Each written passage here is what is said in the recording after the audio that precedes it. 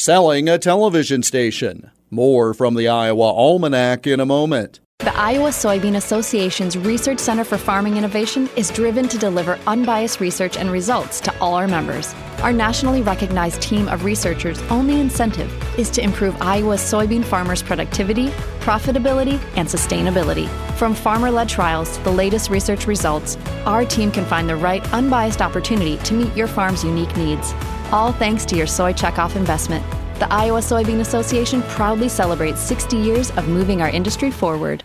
On February 21, 1950, local television came to central Iowa as WOI-TV began broadcasting from the campus of Iowa State University in Ames, the first station to serve the region. Even after other stations signed on, WOI still claimed a number of firsts, including being the first station in the Des Moines market to produce a live local newscast. And in 1981, being the first local station in the country to originate a live broadcast of an NCAA athletic event via satellite.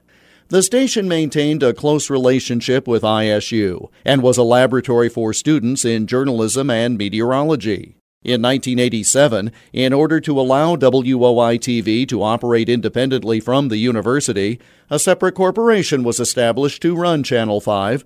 The profits from the station and rent paid for using university facilities often added up to $500,000 a year of revenue for ISU.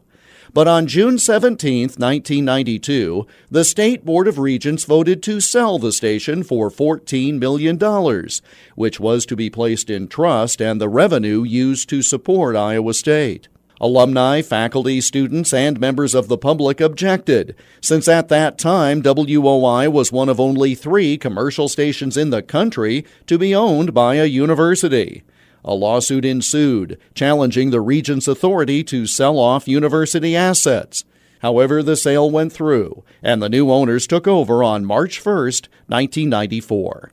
Major changes were immediately evident, including the abrupt cancellation of the longest-running, locally produced children's program in U.S. television history, The Magic Window. The station was sold again in September of 2013, this time as part of a 3-station cluster that brought $88 million. But the check for $14 million from that first sale had cleared, and the keys to WOI-TV were given to private owners on this date in 1994. And that's Iowa Almanac for March 1st. There's more online at iowaalmanac.com. Until Monday, I'm Jeff Stein.